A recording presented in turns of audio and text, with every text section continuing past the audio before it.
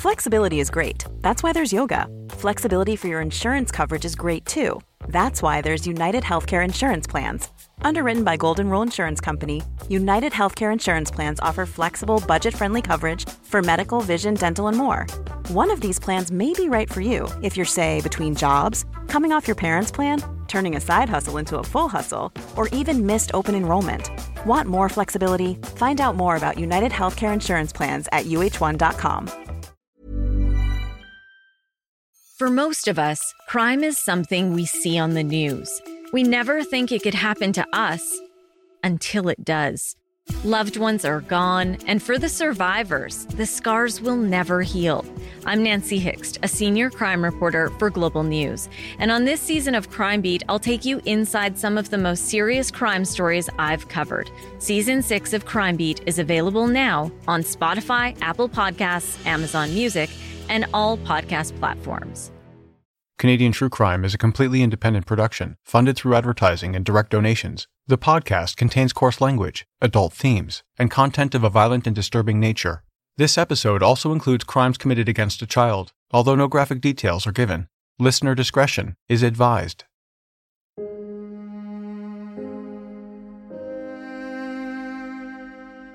It was the summer of 1982. And 3 generations of one family were getting ready to leave on a camping trip together in British Columbia. George and Edith Bentley were the grandparents.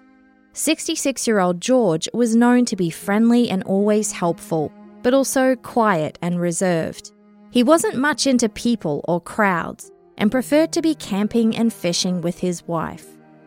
59-year-old Edith was the more outgoing and social one, jolly with a great sense of humour, but she also loved spending time in the quiet of nature with her husband. They got on really well together. 3 years earlier, George's heart condition had forced him to take an early retirement, so the couple decided a life change was in order. After much planning, they purchased a Ford pickup truck, red up top and silver on the bottom, with a 10.5-foot camper mounted up the top. George worked hard to make custom modifications to make sure they had the perfect setup for their needs. They rented out their house in Port Coquitlam and set out on the road, just the two of them, in their new truck and camper. Throughout most of the year, they'd find wilderness-type camping spots in British Columbia, off the beaten path, away from the crowds, where they could relax.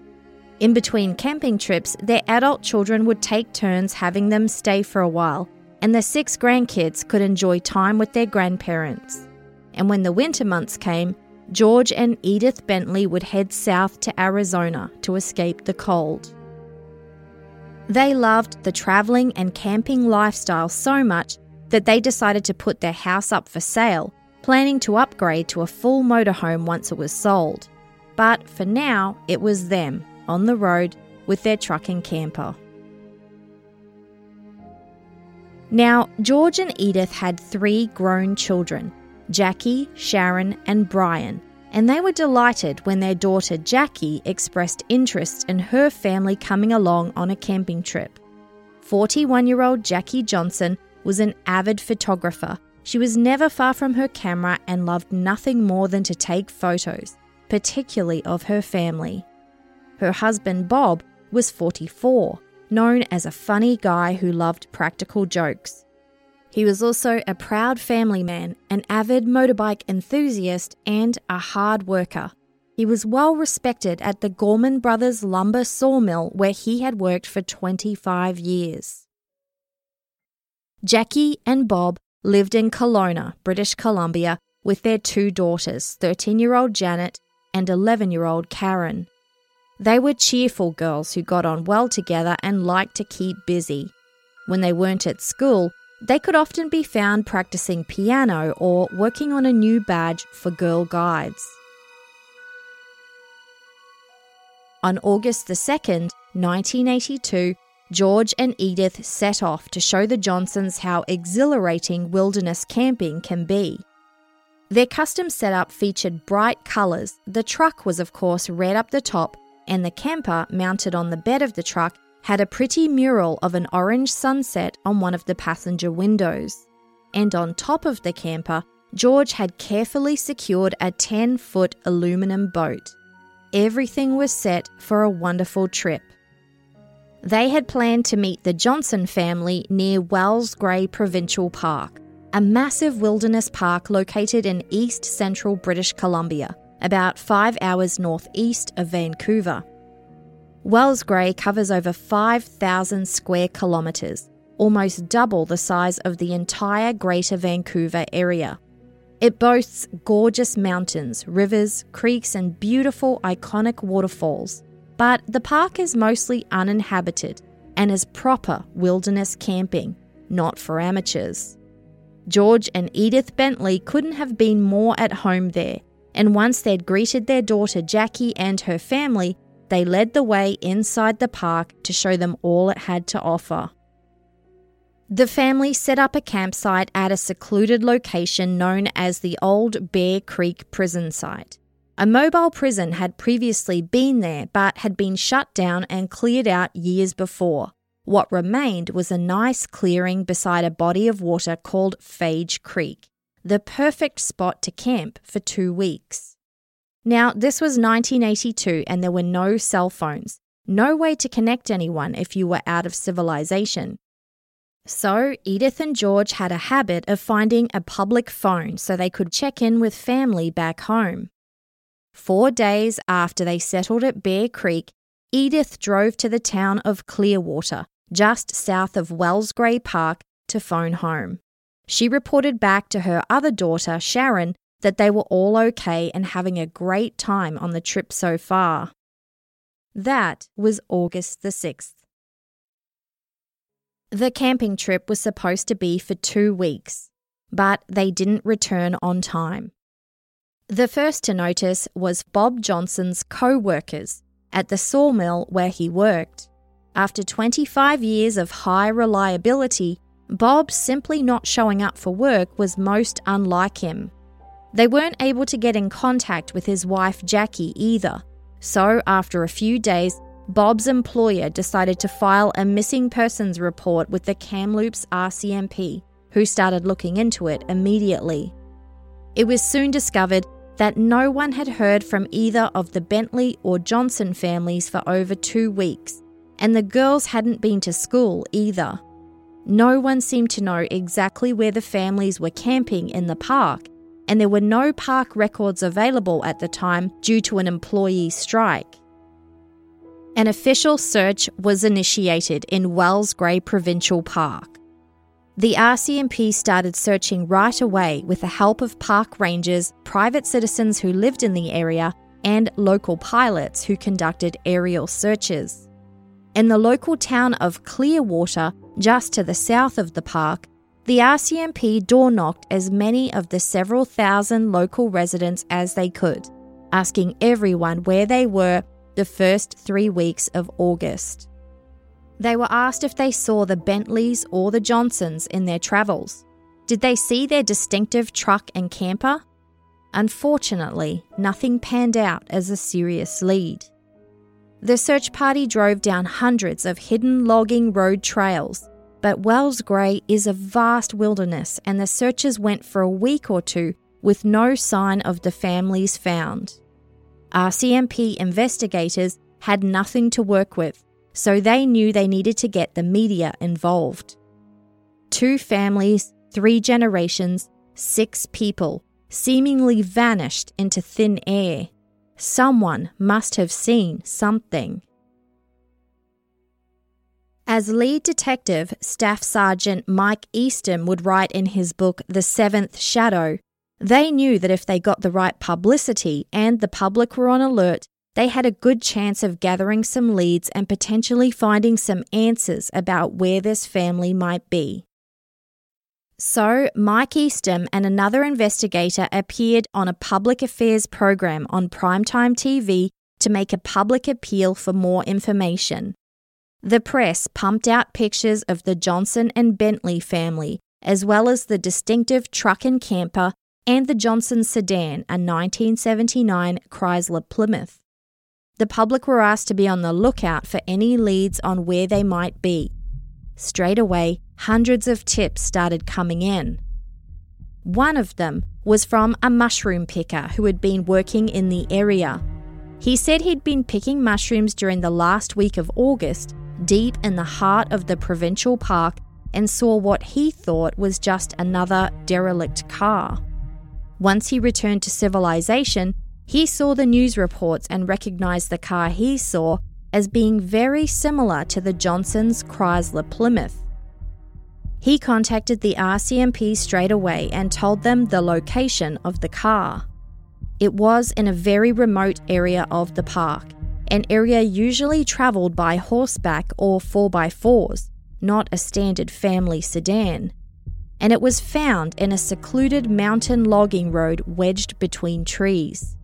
The spot proved to be difficult for the RCMP to find and access, and from the road it was almost impossible to see the car. The only visible clue to the car's presence were tyre tracks that angled off into the bushes. The officers followed the tracks, stepping through long, thick brush as they went. When they reached the car, it was obvious that it had been driven in until it got stuck on a log and boulder and couldn't be driven any further. The car was also a burnt wreck, so much so that it was clear to investigators that some kind of accelerant must have been used.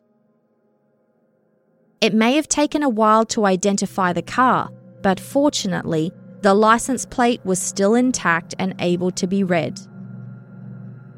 This was the Johnson's Chrysler, but where was the family?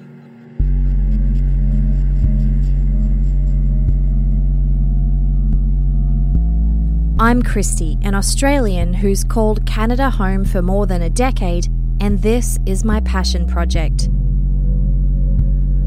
Join me to hear about some of the most thought-provoking and often heartbreaking true crime cases in Canada.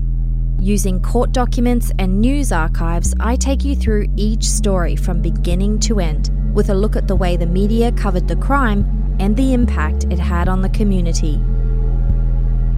This is Canadian True Crime.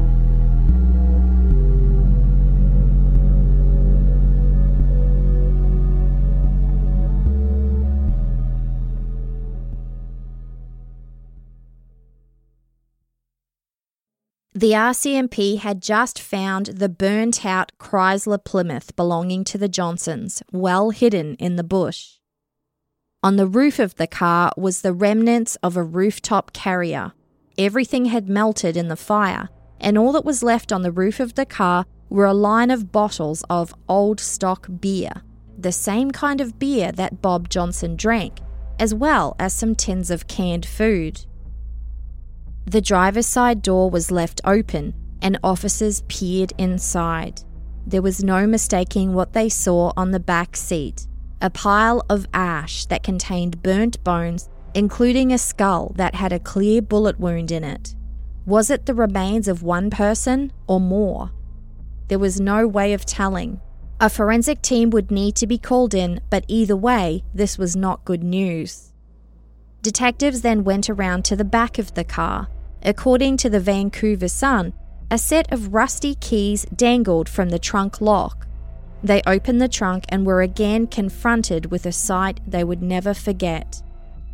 RCMP investigator Mike Eastham would describe it on CBC's The Detectives as being two little skeletons. Since there was a clear bullet wound, investigators searched the area for shell casings, signs that a gun had been fired in the area. They found nothing. It was clear that this location likely wasn't the crime scene. Whoever was in the car had been shot at a different location, their bodies put into the Chrysler Plymouth, driven to this hidden location and set alight. The person responsible probably thought that the car would never be found. The burnt-out Chrysler was loaded into a U-Haul and sent off to the crime lab in Vancouver, where the forensics team went to work to confirm the identities of the people in the car.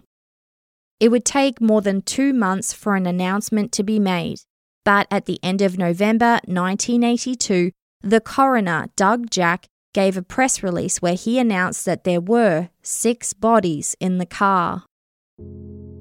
Through dental records, a positive identification was made for 13-year-old Janet Johnson and 11-year-old Karen Johnson, who were found in the trunk. And in the back seat of the car were the remains of the 4 adults.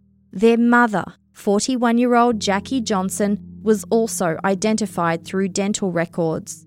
Jackie's father, 66-year-old Johnson-Bentley, was identified through x-rays he'd had 3 years earlier.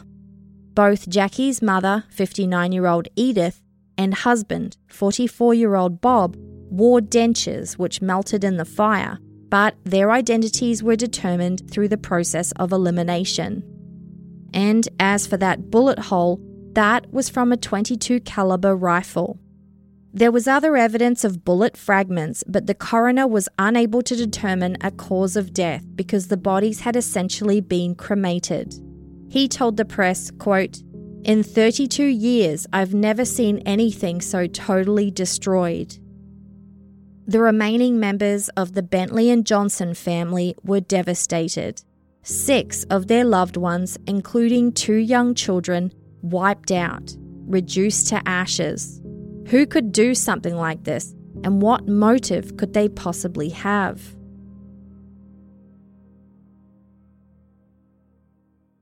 The RCMP were determined to find out. The search intensified, and now they were looking for 3 things. 1. The person or persons responsible for this horrific crime. 2. The location of the crime scene, the place where the murders happened before the bodies were driven to the place they were found. And 3. The truck and camper owned by George and Edith Bentley. The RCMP set out again to search Wellsgrey Provincial Park, but again they had no luck. And while they'd received a lot of leads so far, none of them had materialised into anything that moved the needle on the case. So they continued to work with the media to publicise the case, distributing pictures of the truck and camper with a request to contact them if there were any sightings. Before long, they received a call that looked promising. A woman said she believed she'd seen the same truck and camper at a service station on or around August 24, about a week after the Bentley and Johnson families should have returned home. But she said she was not in British Columbia at the time. When she saw the truck and camper, she was on vacation in North Battleford, Saskatchewan, over 1,000 kilometres east of Wellsgrey Provincial Park. And she saw 2 men exit the truck, head into the restaurant and sit down for a meal. According to the book The Seventh Shadow, she described the 2 men as, quote, shabbily dressed and quite rugged looking. Both were in their late 20s with unkempt, shoulder-length hair. The police looked through their notes. Staff Sergeant Mike Easton remembered that the RCMP had previously received a similar tip. He thumbed through the notes until he'd found it. A waitress from the nearby town of Clearwater had told them she believed she'd spotted the truck and camper and had served the 2 men occupying it, specifically remembering them because they tried to hit on her. She described them as 2 scruffy French-speaking guys, and their physical descriptions matched the description given by the woman who had spotted them in Saskatchewan. Straight away, a sketch artist was brought in, and the composite drawings were distributed to the media, showing 2 very mean-looking men with furrowed brows. Soon, a new tip came in that 2 French-speaking men who matched the same description had been hired temporarily in the area for slash burning and were working there at the same time that the families were camping. These 2 French guys looked promising, and more tips started to come in. By the end of October 1982, they'd received hundreds and hundreds of them, with a new one coming in every 3 minutes. Around 40 investigators worked the case full-time, doing 16-hour days without a day off for several months. One person said they saw the truck and camper with the 2 men inside heading east on the Trans-Canada Highway. It was clear that locating these two men was going to take some time. And by that point, they really could be anywhere. But then, the RCMP received a tip a bit closer to home. A ranger from Wells Grey Provincial Park had just come into town after some time in a cabin with no TV access, and when he saw the news about the truck and camper, it sparked a memory.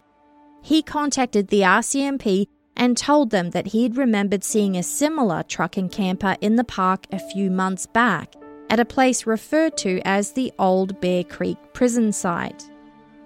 In the book The Seventh Shadow, lead detective Mike Eastham described arriving at the site.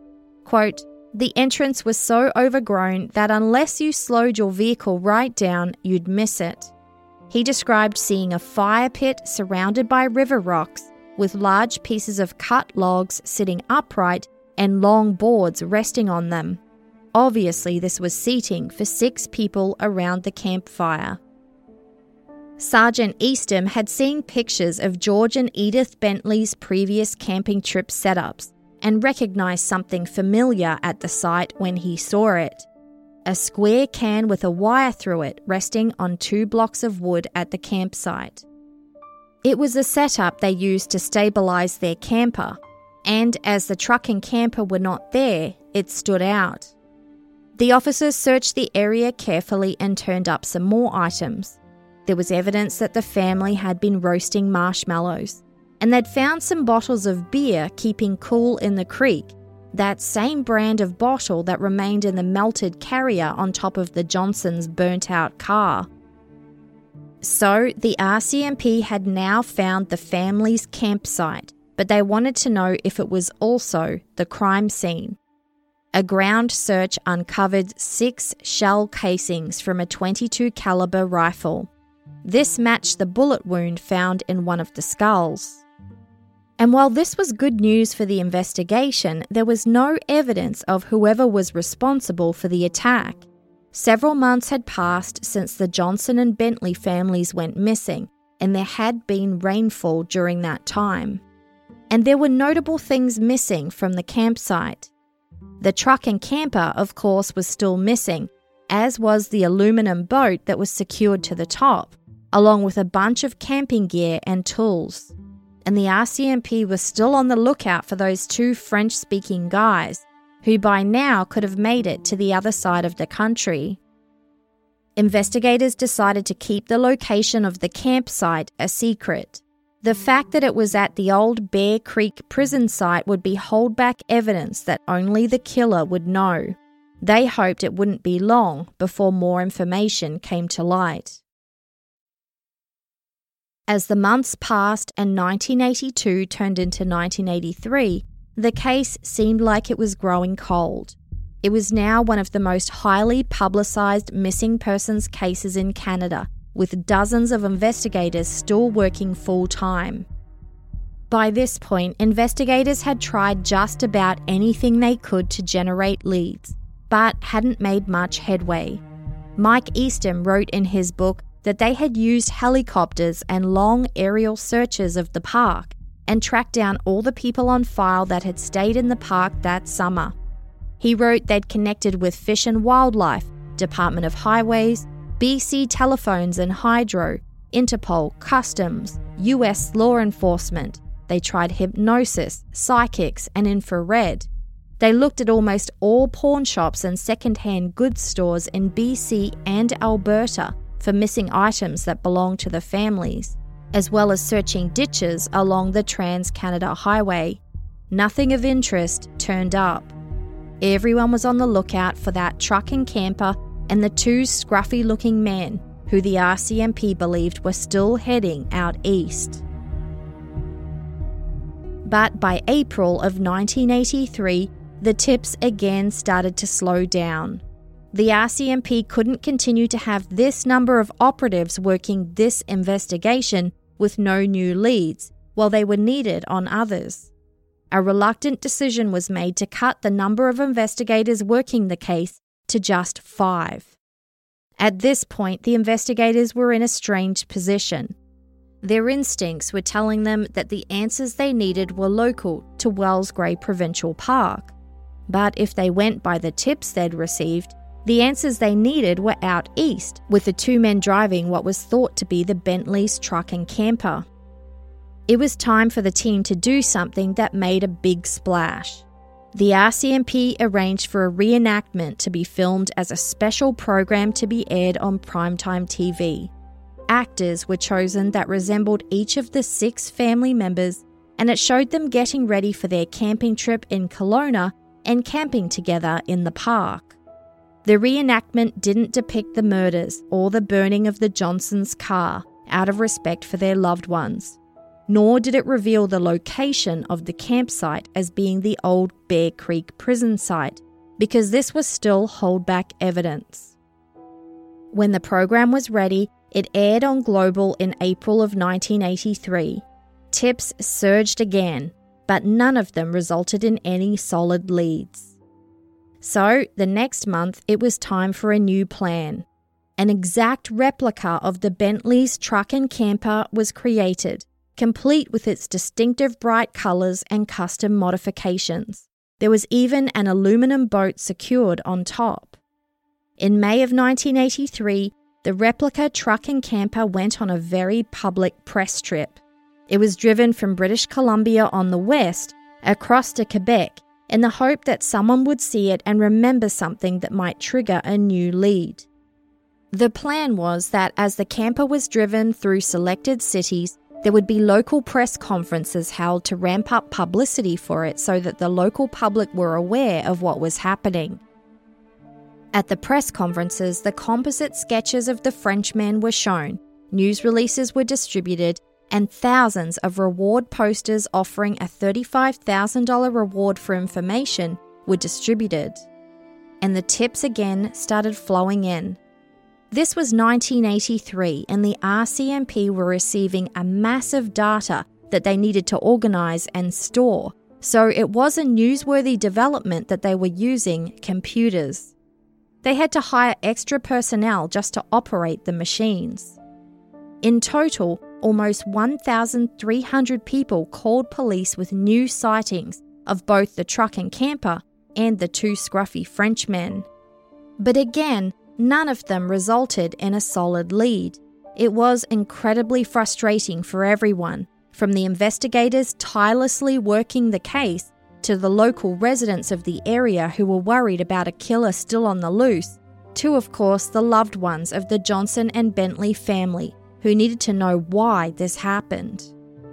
The tactics the RCMP had used, the reenactment, the replica truck and camper, and using the media, were criticised for being too far out of the box, not to mention extremely expensive. The chase for the 2 Frenchmen was described as a wild goose chase across Canada. One retired former RCMP detective even came out of the woodwork to criticise the work of his former organisation to the Vancouver Sun, telling the paper he believed what he referred to as a couple of 16 and 17-year-old psychotics had committed the crime. Robbery was the motive, and he believed the truck and camper had never left the park.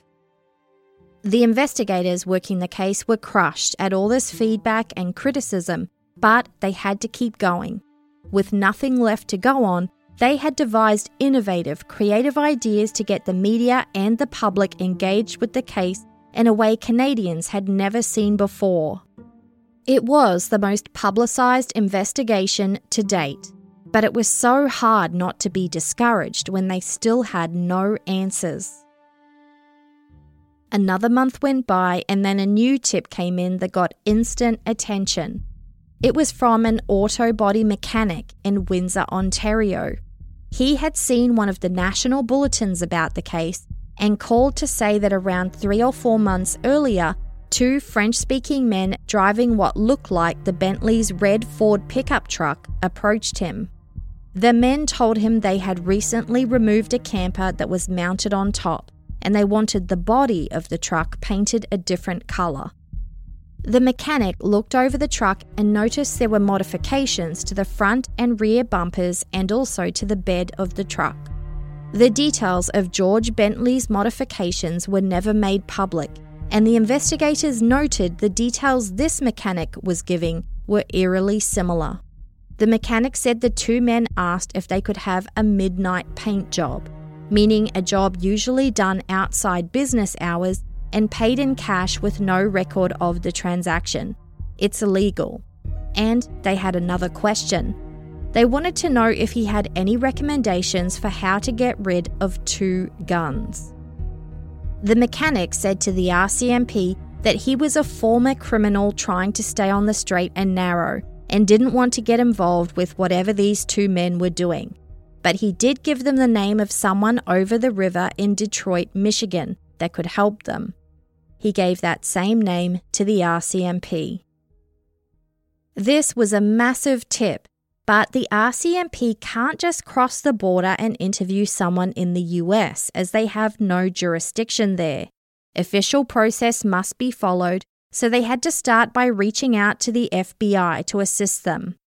It took weeks of planning and organization, but finally all their ducks were in a row and a trip to Detroit to conduct an interview was arranged. But just as they were getting ready to leave, another tip came in that would change everything.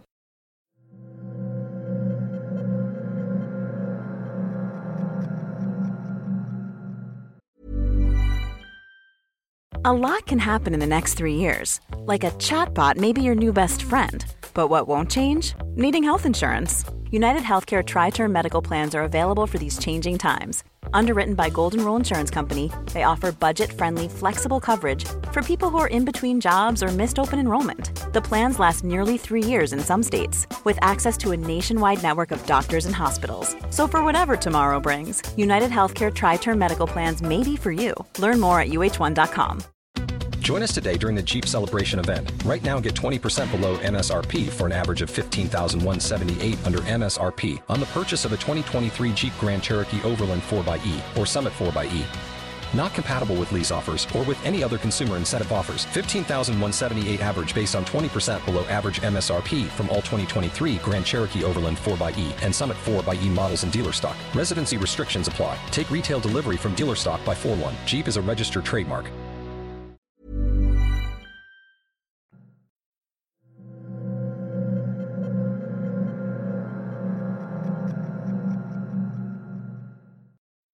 Just before the RCMP left for Detroit, 2 forestry workers in Wells Gray Provincial Park called in to report something they'd found on Trophy Mountain in the park's southeast region.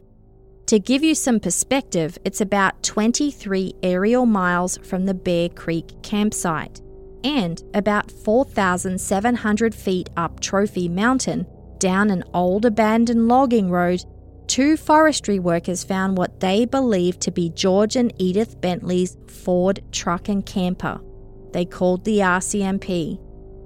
Just like the Johnson's Chrysler, the Bentley's truck and camper had been set alight with an accelerant and was now a completely burnt-out wreckage.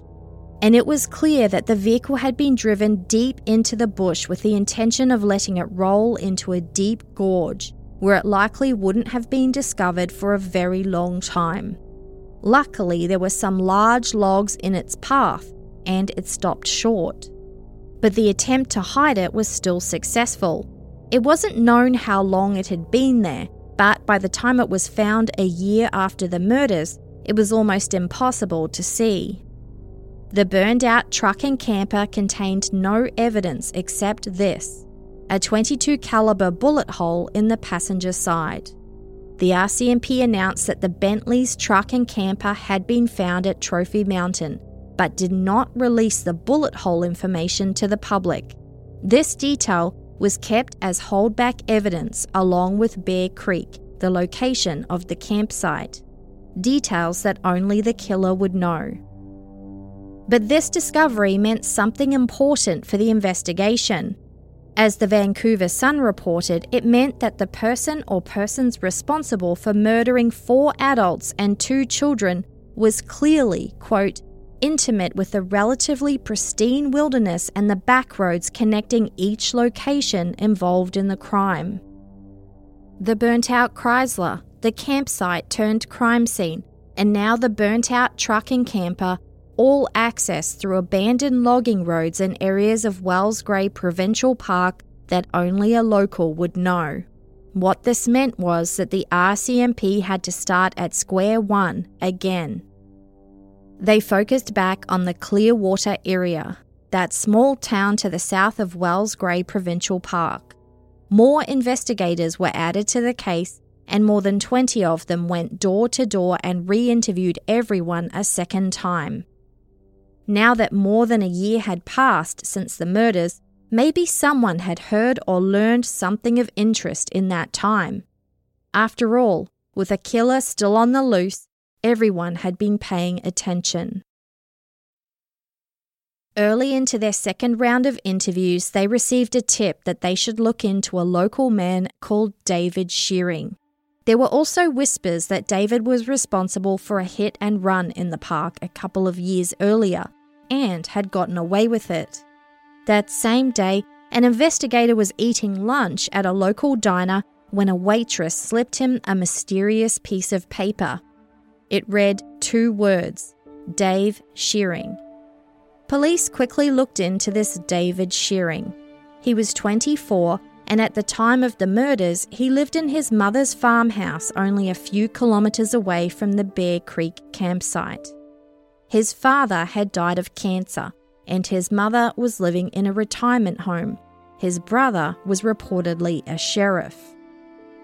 From what they could see, he came from a nice, normal family who lived on an isolated farm in the area and had enjoyed a simple upbringing with hard-working parents and 2 siblings. But it was clear that David Shearing had somehow diverged from his family. He'd been in trouble with the RCMP many times before for drugs, drunk driving, and getting into fights. Investigators had also heard rumours that he liked underage girls around the age of 13 or 14. Lead investigator Mike Eastham recalled interviewing David the first round of interviews with Clearwater residents. Thumbing through his old notes, he saw that David was cooperative. He told them he didn't see anything and couldn't remember anything from that time. He added that he didn't know who could do such a thing and, quote, the guilty people deserve whatever they get. He promised to call if he remembered anything. Investigators learnt that at the time, David worked in Clearwater. This meant that every day he likely drove past the old Bear Creek prison campsite on his way to work. He knew exactly where it was. But now, David Shearing was no longer in town, and as investigators worked to find out more about him and locate him, others continued to go door to door in Clearwater conducting interviews. They had an interesting experience with a local resident who was at first reluctant to speak. After prompting from his wife, he told investigators that he had heard Dave Shearing talking about re-registering a truck that might have been stolen, a truck with a bullet hole in the door. As you'll remember, the information about the bullet hole in the door had never been released to the public. This was a big break for police. Everything they were digging up was pointing at David Shearing.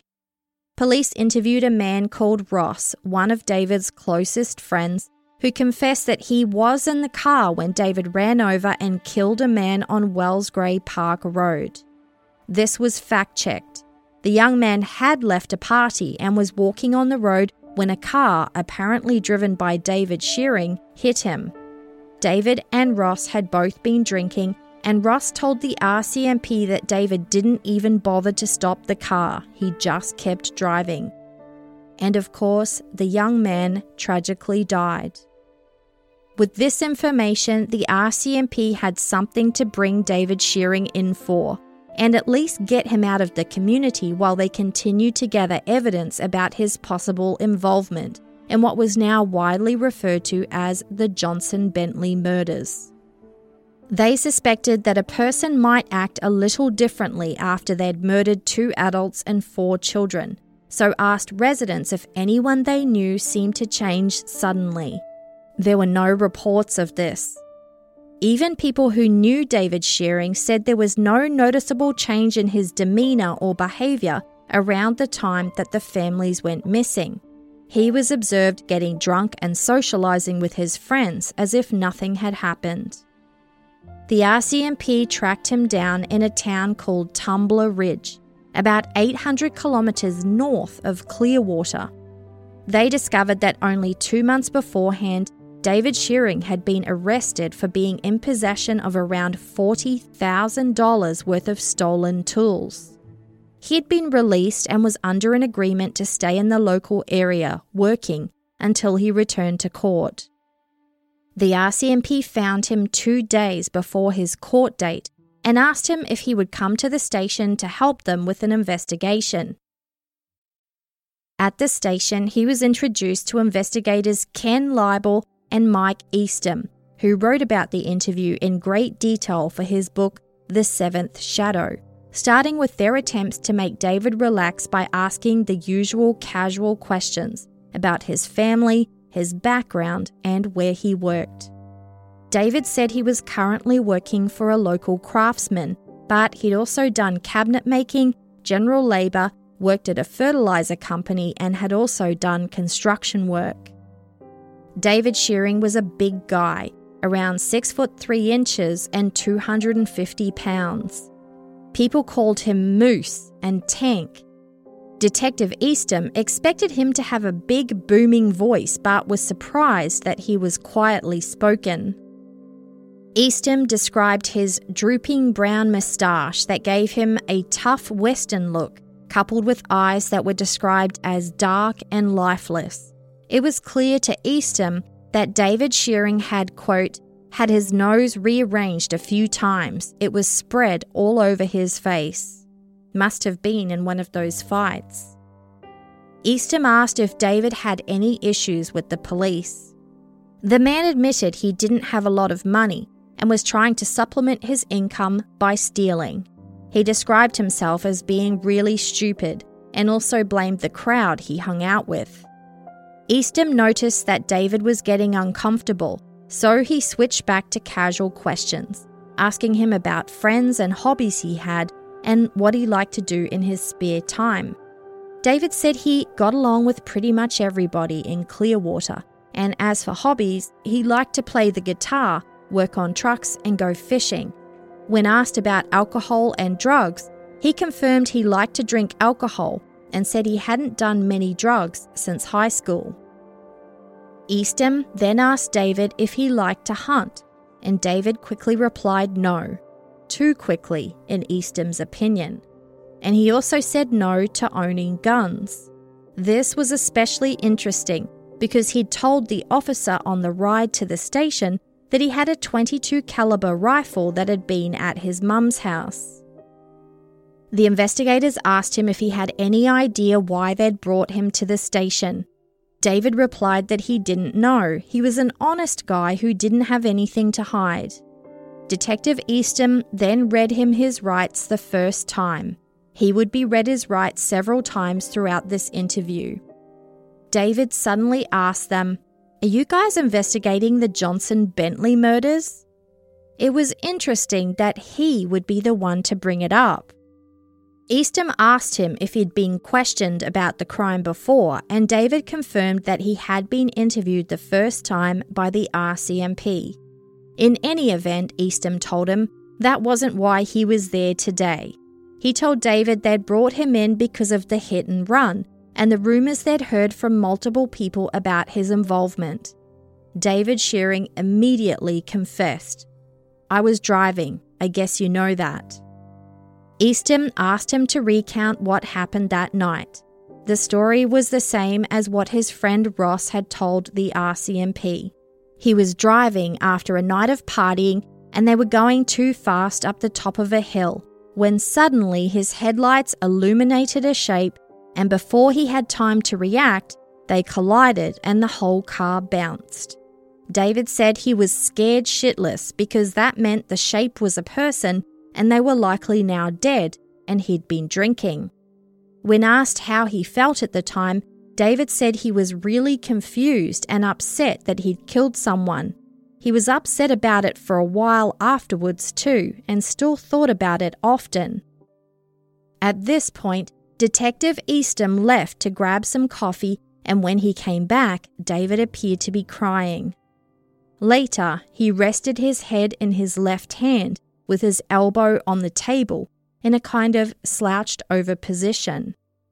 With a pen and paper, David wrote down his statement of the events of the hit and run, and they reviewed it together before he signed off. When they were done, the detective asked David, "What do you think about the Johnson-Bentley murders?" David replied that it was pretty bad for the community. Eastham asked if he knew the area where the truck and camper were found. David said yes, Trophy Mountain. Eastham started to ask if he knew where they'd been killed, and David suddenly interrupted and said Bear Creek. The Bear Creek location was never made public, and instantly a look on David's face made it clear he'd realized what he'd done. He said, "I think I need to speak to a lawyer now." As his lawyer was contacted and told to come to the station, Eastham knew they had the man they'd been looking for and needed for him to confess. And they needed to find out why David had decided an entire family of 6 needed to die that day, but they knew once his lawyer arrived, he'd be advised not to talk, so they had a very limited amount of time and they had to be strategic. Eastham used the tactic of assuring the perpetrator that they're a good person. They just made a massive mistake. He told the 24-year-old, quote, "David, I don't know what triggered you to do it. I know it happened. I just don't know why. You do need a lawyer. There's no question about it. You need one. But I know what happened, and so do you. The difference is, you know all the details, and I don't." As David started crying again, Eastham had detected that he was worried about what his mother might think and said, "Don't make me involve your mother. I don't want to go and search her place or your brother's place." As David cried even louder, Eastham tried to reassure him as best he could. This was his chance to make things easy. He'd already confessed about the hit and run, so he probably wants to confess to this too, but they did understand that he was scared and felt under pressure. David replied, "I could shoot myself." Detective Eastham's experience and instincts told him they were inching closer to a confession. After more prompting questions about the murders of the Johnson-Bentley families, Eastham asked David point blank if he remembered it well. He replied, yes. And with that, the person responsible for the murders of George, Edith, Jackie, Bob, and Janet and Karen, a horrific crime that had led the RCMP on an expensive and highly publicised wild goose chase around the country, had just taken the first step and admitted to it. But now to get the details, to find out why. Still crying, David told them the gun was still at his mother's farm and drew a map of its location. He also drew maps of the Wells Grey Provincial Park to mark each of the points of his confession. And from there, it all came out. David confirmed the RCMP's theory that he had seen the families camping at the old Bear Creek prison when he'd been driving home from work. He said he decided to take a walk that night and found himself heading back to that spot. He went to a vantage point and watched with idle curiosity as the 4 adults and 2 young girls bustled around a fire-lit campsite. He told the investigators that at one point he thought he'd been spotted, so he went back across the field and hid in some shrubs. After he realised he was wrong and the campers were still not aware of his presence lurking in the bushes, David headed home. He said the next night he went back following the same path. Being a local bushman and expert on the terrain, he knew exactly how to approach the campsite. He went through the bushes to enter the campsite area from the other side, where the back of the truck and camper was. He crept up beside the truck and saw that the 4 adults were sitting around the campfire. he slowly crept up behind them and raised his gun, the .22 caliber rifle. 4 bangs, 4 people shot in the head. He had crept up so close that he only spent what he needed, 1 bullet per person. The lives of George and Edith Bentley and their daughter Jackie and her husband Bob were extinguished by David Shearing before they had a chance to realize what was happening. David then went to the tent where he said Janet and Karen were sleeping. He said he shot them both too.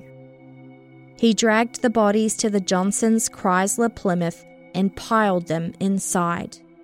Then he went back to the campsite, took down the tents, and quickly cleaned up, stealing any tools and gear that caught his interest. He drove the car with the bodies of the 2 families he'd just killed to another area and parked it.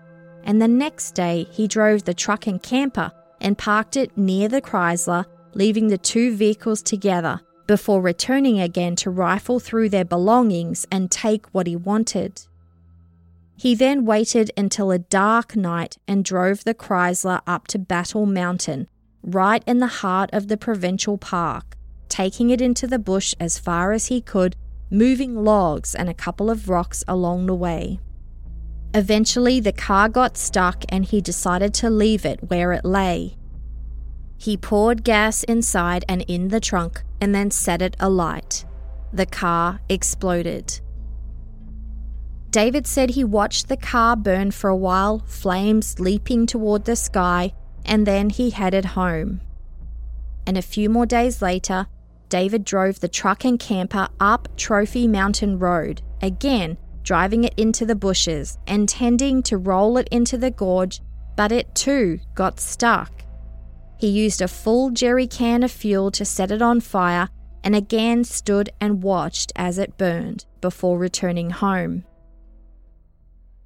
So, David Shearing had confessed to the murder of the Johnson and Bentley families, but the RCMP was still unclear on the motive. All David would say was that he wanted their stuff, their tools and their camping gear. To kill 6 people just for some tools and gear did not make sense. Investigators had been interviewing David for 6 hours and didn't believe he was telling the whole truth, but they at least had enough to charge him, enough for a conviction. They asked him if he had anything more to say. He said he didn't, and then added, "Just that I feel really bad about it." David Shearing was charged with 6 counts of second-degree murder. The Crown considered charging him with first-degree murder, but didn't think they had enough evidence to prove planning and intent. After David Shearing had been charged, pictures of him appeared in the local media, and he was described by the Vancouver Sun as about 6'3", 190 pounds with curly brown hair and a thin brown moustache. The public interest was massive, with everyone wanting to know exactly who this monster was that could commit such a horrific crime and then evade capture for over a year. By all accounts, there was nothing out of the ordinary uncovered about David Shearing's childhood. It all seemed very, very normal. He grew up on an isolated farm where he enjoyed exploring 160 acres of spectacular wilderness scenery. His parents were hardworking and he had 2 siblings. Nothing notable happened in his childhood. His school counselor observed him to be quiet, shy and self-conscious, a C+ average student. After high school, he reportedly struggled to find a full-time job, so he found temporary work with a local craftsman. He eventually decided to attend the local community college and studied mechanics for 6 months. He did well and received an award for coming second in the class. Over the next 5 years, he would move from job to job. Multiple former employers said David was a good and conscientious worker. He would do any task without complaining, but for some reason, he never stayed at any one job for very long. David apparently loved to read, mostly mechanic magazines, handyman books, and science fiction. He liked to fish and hike. His brother would describe him as kind, sympathetic, and sensitive, and, quote, although at times he drank to excess, his drinking was not an obvious problem to the family. At some point, their father was diagnosed with cancer, which became terminal, and he passed away in March of 1982. This was just 5 months before David murdered the Johnson-Bentley families. A colleague observed him to be extremely upset after this because he admired his father greatly and felt like he had lost a friend as well as a father. But apparently by that summer, he was back to himself. That was the same summer that the Johnson-Bentley families disappeared. David Shearing appeared nonchalant during a short court appearance, and after the hearing was over, he tried to shield his face, but media outlets managed to show a side profile shot of a man with a hardened face that looked much older than his 24 years. The day after his confession, the RCMP took him back to each of the 3 locations so he could show them what he did at each. Bear Creek, where he murdered all 6 members of the family. Battle Mountain, where he burned their bodies inside the Johnson's Chrysler. And Trophy Mountain, where he burned their truck and camper. David then showed investigators where he hid the small aluminum boat and the other belongings. Then he took them to his house and took the .22 caliber rifle off the gun rack in the living room wall and handed it over. It was the same size bullet wound that forensic investigators had found in the cremated remains, and it matched the 6 shell casings found at Bear Creek. David also returned a Walkman that belonged to Janet and Karen, the Johnson's family camera, and a bunch of the family's clothes as well as some tools. And then he was taken back to jail. After 14 months, the investigation was finally over. In total, police had processed nearly 13,000 tips and leads and had 30 filing cabinets worth of paperwork. But the RCMP still wanted what they suspected was the real motive for the crime. Detective Mike Eastham asked David Shearing if he would ever tell them what his true motive was, and he said he would tell them when he was ready. David was looked over by a local physician who assessed his potential need for a referral for treatment for mental illness. He was deemed to be not mentally ill and fit for trial. In the lead-up to the hearing where he would be required to plead guilty or not guilty, Detective Mike Eastham continued to visit him in jail. He said he thought it was time that David told the truth about why he murdered the families. David still refused to speak. Eastham promised he would be back to check again. On April 16, 1984, 25-year-old David Shearing cried as he pleaded guilty to 6 counts of second-degree murder. The Edmonton Journal described him as a hulking, broad-shouldered man with a hook nose. At the sentencing hearing, the Crown asked the judge to give the 25-year-old the maximum sentence. Quote, "There is never an excuse for murder, but there's usually a reason. But here there is not even that. There was no alcohol and no drugs involved. There is not the slightest suggestion that these 6 people annoyed the accused or even insulted him. There is nothing. It was a senseless killing of 6 innocent and totally defenseless strangers." The defense argued for leniency and gave a few reasons. They claimed the death of David's father of cancer a few months before he committed the murders had left him distraught and drinking heavily. His lawyer reminded the judge of his client's cooperation in the investigation and emphasized that he appeared remorseful. And David had apparently contemplated suicide often, but decided he couldn't go through with it. The defense said that the reason why he was pleading guilty is because he didn't want the family and friends of the Johnson and Bentley families or his own friends and family to go through a trial. According to the Edmonton Journal, letters from his friends, former employer, and brother were presented as positive testament to his character, describing him as a polite, shy, and charming young man who was always trying to help other people and was more at home on a mountainside than in a large crowd. All maintained they were shocked when it was announced that David Shearing was the murderer. It seemed so out of character for what they knew of him. His mother had said that she hoped it was a bad dream. David's brother had been angrily quoted in the media saying he had a hard time believing everything and was going to refrain from saying anything because it, quote, wouldn't be fair to Dave. He asked, "What happened to this young fellow who was kind and considerate?"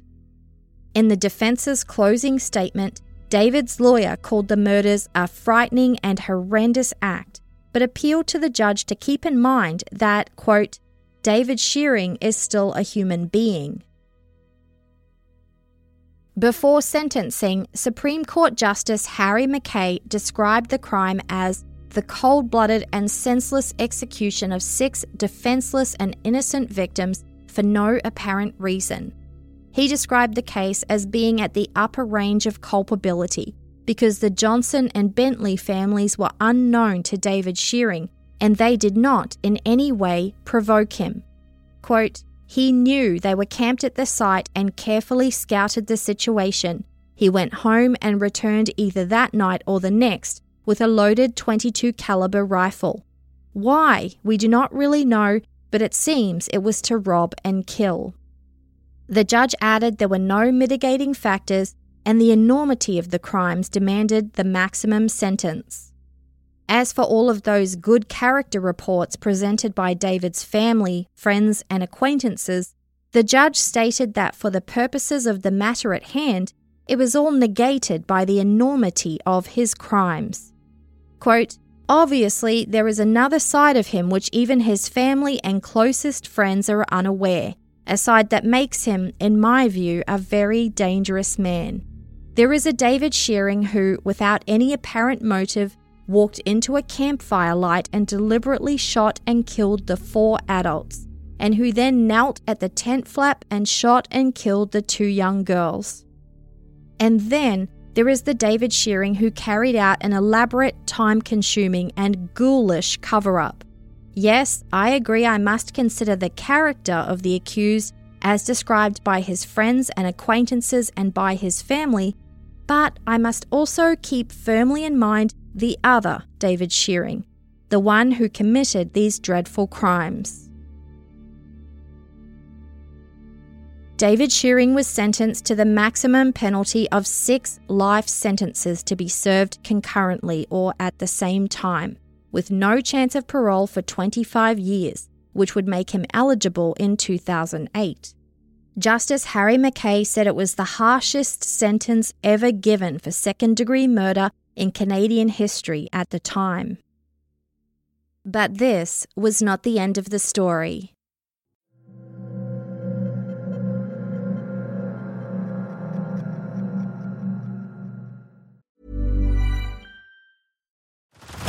Head over to Hulu this March, where our new shows and movies will keep you streaming all month long.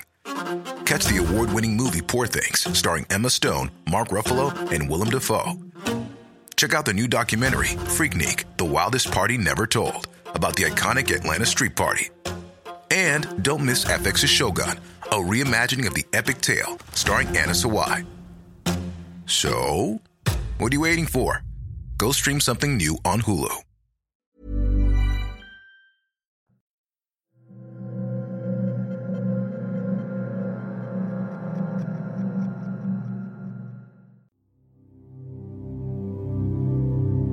The Bentley and Johnson families had been obliterated.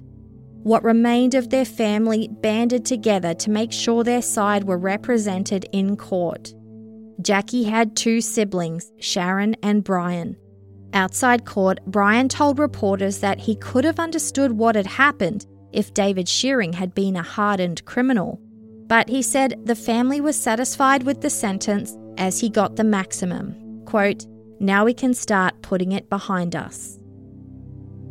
David's lawyer did not file an appeal. In the time after the sentencing, lead detective Sergeant Mike Eastham went to meet with David in prison. Everything was behind them. David had been sentenced and there was nothing more to be done, nothing for him to lose. It was time for him to tell the real motive for the murders. As Eastham wrote in his book, The Seventh Shadow, he had an idea of what the answer might be, and he believed the two girls, Janet and Karen Johnson, were at the center of it all. He reminded David that he had promised and it was time to collect. It was time to tell the whole story and he was not going to take no for an answer. David started talking. The first night that he saw the family at the Bear Creek site on his way home from work, he focused in on the two girls, particularly 13-year-old Janet with her long blonde hair. He said when he returned to the campsite the next night, he waited until the girls had gone to bed. Quote, "I knew I was going to have to kill those other four to get the girls." Eastham couldn't detect any emotion or remorse in his voice as he spoke. Once they were in the tent, David said he crept up behind the camper with his rifle in hand. One of the women saw him and stood up. He wasn't sure if it was Edith Bentley or Jackie Johnson because it was a dark night. David yelled, "Don't move, I got a gun." Then Bob Johnson stood up. David shot him, the first shot. Bob started gurgling and making a noise. David assumed that he had shot him in the throat. Then David saw George Bentley running over to the truck and he fired at him. He then saw Jackie run over to the tent to protect her daughters, Janet and Karen, but as she passed the halfway point between the tent and the campfire, David shot her in the head and she fell to the ground. Then he set his sights on Edith, who was trying to get inside the camper. He came up behind her and shot her in the head. David turned to the tent where he knew the girls were and walked over. He opened the front flap and saw 13-year-old Janet and 11-year-old Karen sitting up on their elbows. They asked him what the noise was, and he told them there were some bad people out there and that their parents had told him to stay in the tent with them while they went to get help. The girls asked if it was motorbike people, and David told them that yes, it was, and advised them to stay put and don't come out of the tent. He told Detective Eastham that he shut the tent flap again and looked around. He noticed that Bob Johnson was still alive, still making the gurgling noises, holding on for dear life. He shot him again. David said he then piled the bodies of the 4 adults in the back seat of the car and covered them with a blanket. When he was done, he crawled back into the tent with Janet and Karen. The girls must have been absolutely terrified. Just 13 and 11-year-old girls who had little knowledge of the dangers that exist in this world and were reduced to waiting in a tent for their parents to return for help at the mercy of this strange man who they hoped was on their side. He was not. As Detective Eastham wrote in his book, "I knew what he was going to tell me as soon as he was in that tent with those girls, but there was no experience in the RCMP that could have prepared me for my reaction."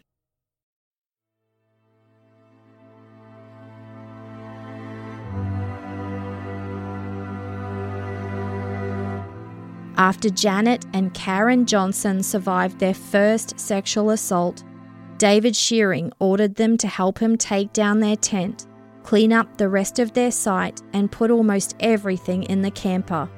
The girls kept asking where their parents were, and each time he said they were still off getting help.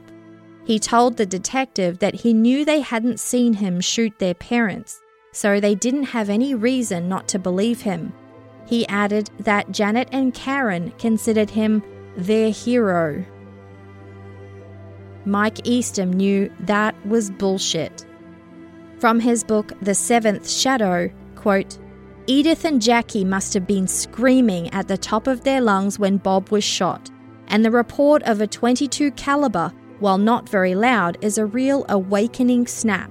I firmly believe they had seen it all. Their dad being shot down in mid-sentence. Their grandfather being killed near the truck. Mummy struck down by a bullet as she ran to save them. Grandma stalked and shot in the back of the head at point-blank range. Eastham said he believed the girls had seen it all, and he would not be convinced otherwise.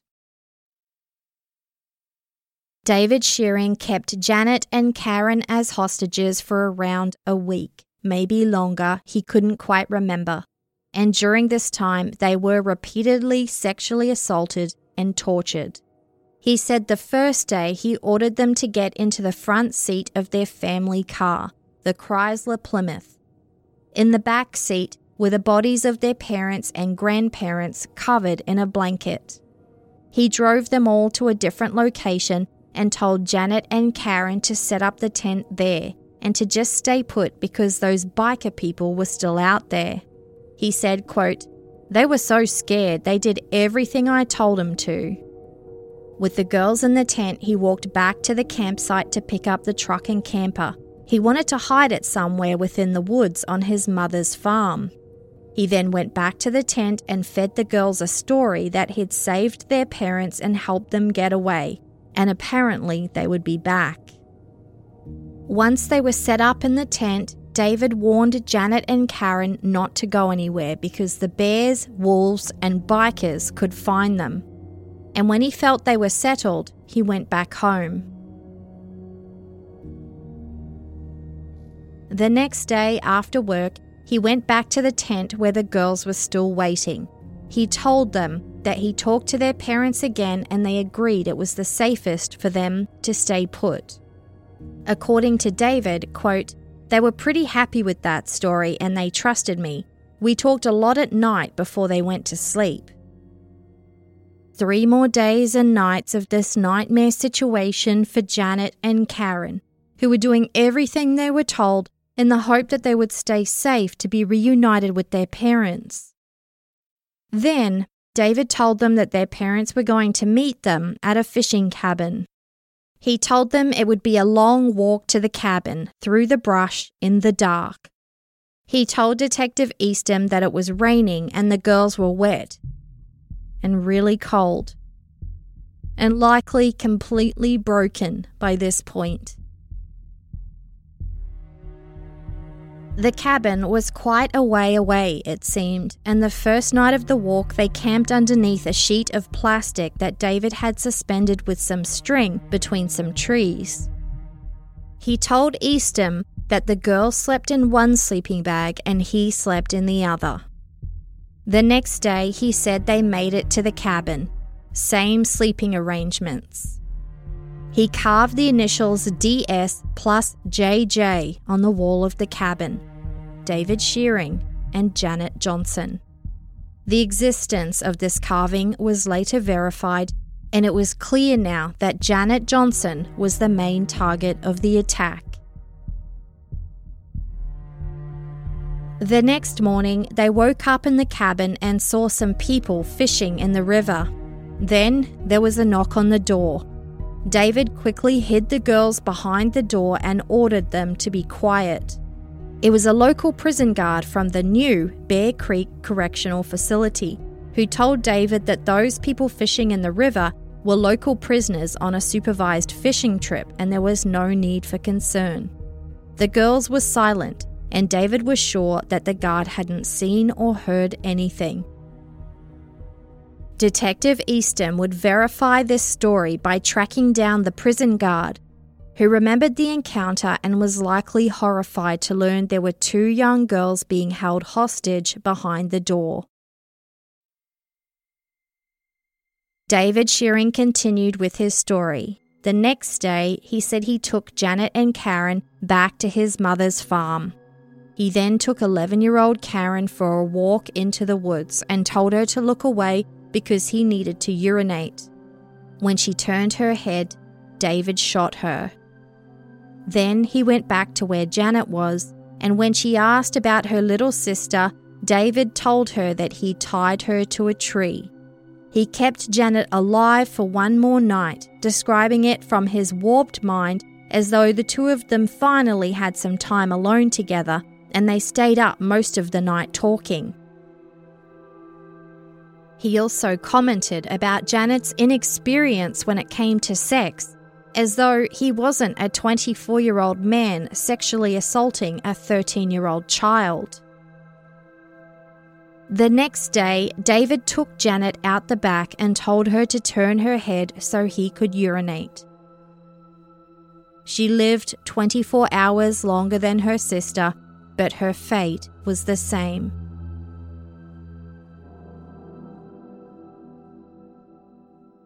David Shearing had ended all 6 lives, and now it was time to get rid of their bodies.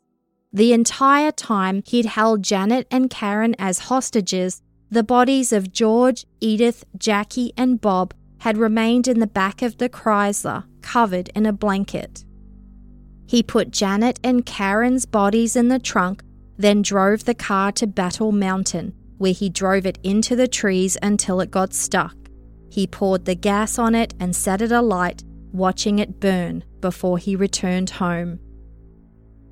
So, finally, the RCMP and the families had a motive for the crime, and it was about as bad as anyone could imagine. The remaining members of the Bentley and Johnson families were utterly devastated to learn the truth. Although horrific, Edith and George's son Brian told the Vancouver Sun that this was really the only motive that made any sense. He added that the family was still trying to come to terms with the murders as they knew them. The fact that David Shearing had shot all 6 of their family members together.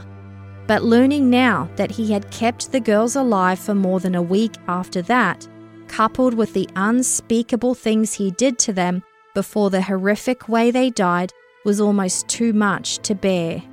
Quote, "It's something that we are learning to live with, and when something like this comes up, it's an upheaval." When David Shearing's family found out that pedophilia and sexual assault was the motive for the attack, they were shocked again. His mother Rose said, "He was never after girls. This is shocking. He had several girlfriends, but he didn't date them seriously. He wasn't wild." At some point, David Shearing changed his last name to his mother's maiden name, Ennis. And 9 years after his sentencing, he met a woman called Heather through a friend of a friend. They started writing letters, and then Heather started visiting him in prison. They began a relationship, and the next year, 1994, they got married. Heather reportedly already had 2 children and changed her name to Heather Ennis. She would visit her new husband 4 times a week, and every 2 months she would join him for a family or conjugal visit, a 3-day weekend at the prison in special facilities. Court documents reveal that 4 years after they were married, Heather accepted a job as manager at an event venue.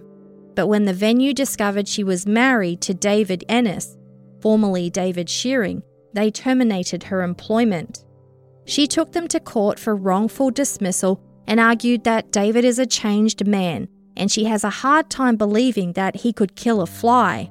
Quote, "He feels remorse. I've watched him cry. This has hurt everyone. The time has come for him to work his way back." She said his heart is in the right place, and she was there to back him up. David Ennis did complete some sex offender programs while in prison, starting from 1995, the year after he and his new wife got married. He did another program 4 years later, and then he attended maintenance and relapse prevention programs. In 2000 and 2001, he made multiple requests to complete another program in exchange for a transfer to a minimum security facility, but his requests were denied.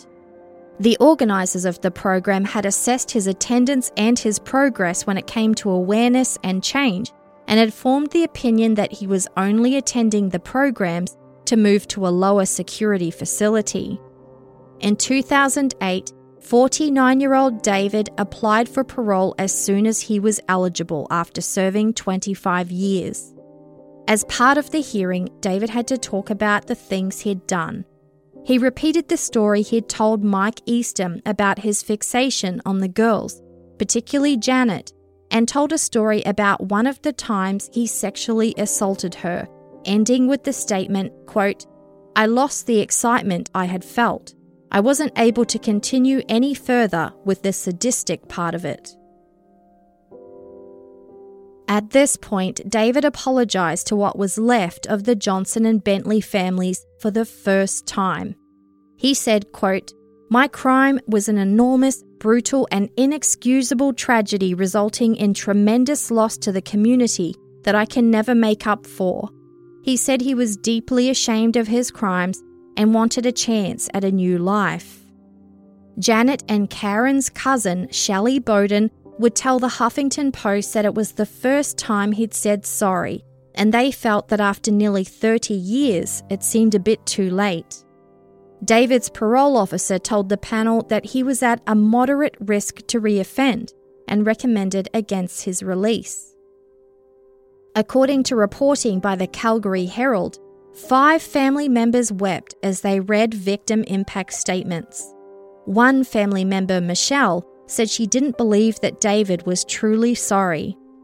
And a woman called Kelly, one of the cousins of the girls, recounted the memorial that had been held for George and Edith Bentley and Jackie, Bob, Janet and Karen Johnson. She said all that remained of her much-loved relatives fit into a single child's coffin. Quote, 4 adults and 2 children, all in a baby basket. The board denied parole for David Ennis, saying they were suspicious of his motivation and weren't sure his taking the programs was really about understanding himself and getting better, or whether it was just an attempt to get more freedom for himself. In the judgment, the board noted that he had been diagnosed with mild indications of psychopathy, he had problems with empathy, and didn't seem to have absorbed the full impact of the crimes he committed. The judgment also stated he had problems with pornography and had limited insight into the role substance abuse contributed to both his sexual deviances and his violent offending. After a prisoner's first parole eligibility date, they were automatically eligible for a new review every 2 years after that. In 2010, David Ennis waived his right to a second review. 2 years after that, he applied again, telling the board that he continues to be shamed and aware of the devastation he's caused and will always be deeply sorry. He again acknowledged that he killed Janet and Karen to cover up what he'd done. Quote, "The last weekend, after 6 days, I knew I was already responsible for the death of 4 adults, and I knew it had to come to a conclusion. I was very selfish and knew if I let them go, I would be held accountable for what I had done." His parole officer again recommended he not be released, saying, quote, "It would be frivolous for me to say he could be safely released into the community." The hearing was attended by 25 supporters, friends and family members of the Johnson and Bentley families. The board noted that their numbers spoke to their continued suffering. David Ennis's parole request was denied, with the board noting that after 30 years there were still a large number of risk concerns present. The decision noted that David still had fantasies of sexual deviance, and he hadn't demonstrated a full understanding of the risk factors for his behaviour or how to manage it. The board specified that David needed to re-enroll in a high-intensity sexual offender program. He also had a number of steps to take before he could be paroled, including first earning his way into minimum security prison, where he would then need to establish his credibility during temporary absences before he could be paroled. So the Johnson-Bentley family supporters had made it through another parole hearing, but they were extremely fatigued. Janet Johnson's childhood friend, Tammy Arishinkoff, was taking a lead at helping the family navigate the criminal justice system, helping them prepare updated victim impact statements, submit petitions and other supporting documents, and attend the hearing and face him themselves. Each time, they have to drop everything and drop out of their lives for a little while. And 2 years later, David was eligible for another review. He opted out of it.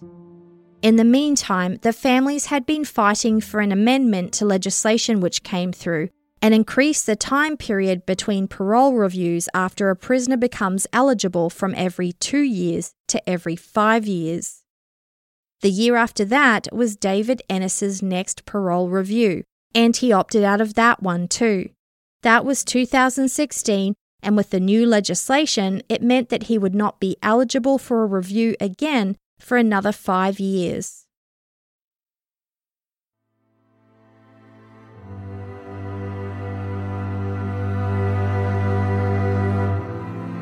And that brings us to July of this year, 2021.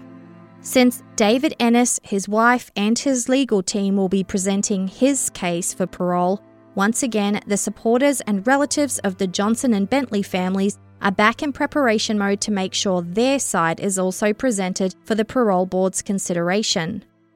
Their submission references the Parole Board of Canada's guidelines that state the protection of society is paramount in any release decision. When considering the information available to them, which includes the Parole Board's previous decisions and comments about David Ennis's progress and rehabilitation, the families do not feel safe with his release at this time. So they have started an online petition with the goal of amassing enough signatures to present as evidence of public safety concerns at the upcoming parole hearing. And I would like to pass on a message from the families. They are asking you for your help. If you live in Canada, you agree with their position and would like to help them in some small way, please add your name to the petition so that the parole board can take it into consideration when they make their final decision.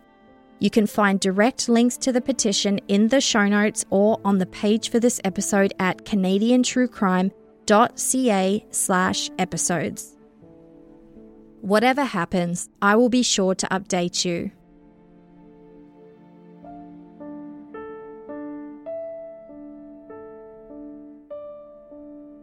Thanks for listening, and special thanks to the remaining members of the Johnson and Bentley families for their help and input into this episode, particularly Janet and Karen's cousin, Crystal Wolfe, and Tammy Arishinkoff, their childhood friend. And thanks also to my lovely friend Joe for connecting us. Canadian True Crime is a completely independent production, funded through advertising and the generosity of supporters on Patreon and Supercast. Thank you to everyone who has told a friend or left a positive review wherever you listen to podcasts. It really helps the show. If you don't like the ads, you can get early access to an ad-free version of every episode for just a couple of dollars a month. There's also a few bonus episodes there, as well as a monthly debrief where I take you behind the scenes. Visit canadiantruecrime.ca/support to learn more. A percentage of profits and all proceeds of merch sales are donated regularly to Canadian charitable organisations related to helping victims and survivors of injustice. Thanks to the host of True for voicing the disclaimer, and also to We Talk of Dreams, who composed the theme song. I'll be back soon with another Canadian true crime story. See you then.